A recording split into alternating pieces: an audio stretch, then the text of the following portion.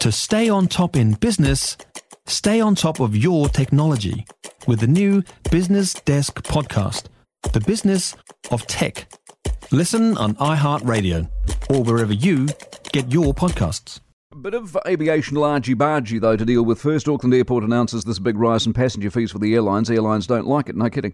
Air New Zealand and Qantas, they joined forces, which you don't see every day, to condemn the fees, which will help pay for the airport's $3.9 billion upgrade plan. Now, Auckland Airport Chief Executive Carrie Hurihanganui is with us. Good morning. Good morning, Mike. Were you expecting yesterday's reaction from the airlines? Yes. I mean, there's a natural tension that exists between airlines and airports, particularly when it comes to pricing. So I appreciate that they weren't thrilled to have the price increases that we set yesterday. Do they have a point? No, actually, I think if you look, they're coming off a very low base. Mike, in the last 10 years, Auckland Airport charges in real terms have increased 65 cents.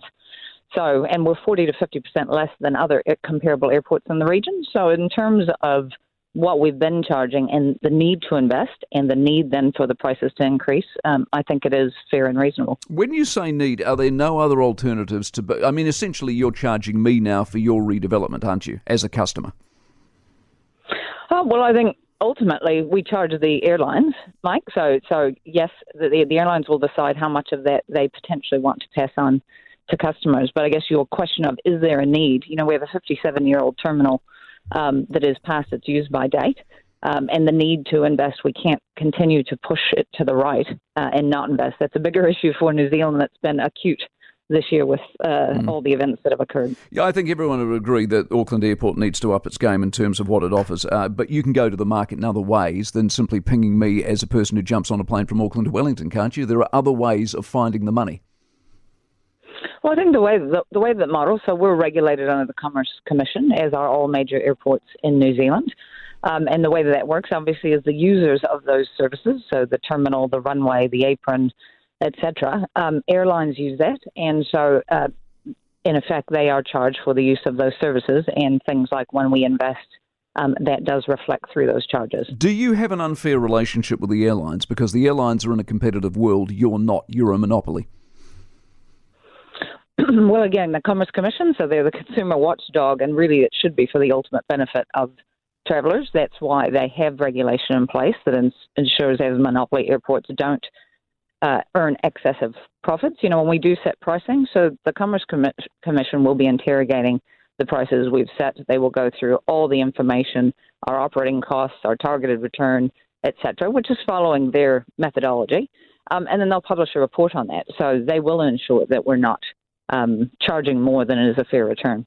The airlines want to pause, they say, until a more efficient, affordable plan is done. Is any of that possible? Is there any negotiation here, or you've got your plan, you've got your price, and they're paying it?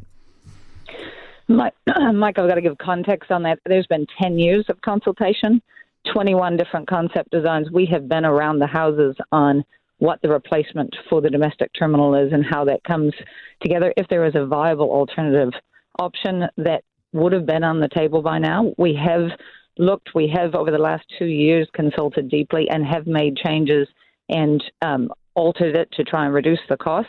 Some of the challenge, as you well know, is that the economic environment that we are operating has changed dramatically in the last 2 to 3 years. But the design itself is largely the same design that Air New Zealand and Barnes came up publicly and supported in 2021. All right, listen, I appreciate your time, Carrie Hurihanganui out of Auckland Airport. Just to give you an indication, I won't bore you with all the numbers, but international charges, for example, so planes that land from international ports will on average be paying $37.25 per passenger. So that's an increase of $9.40 per passenger. So it goes from, over the period of time that they're talking about, from $23.40 per passenger per landing to $46.10. So $23 to $46. And you wonder why we've got inflationary problems. For more from the Mike Hosking Breakfast, listen live to News Talk ZB from 6 a.m. weekdays or follow the podcast on iHeartRadio.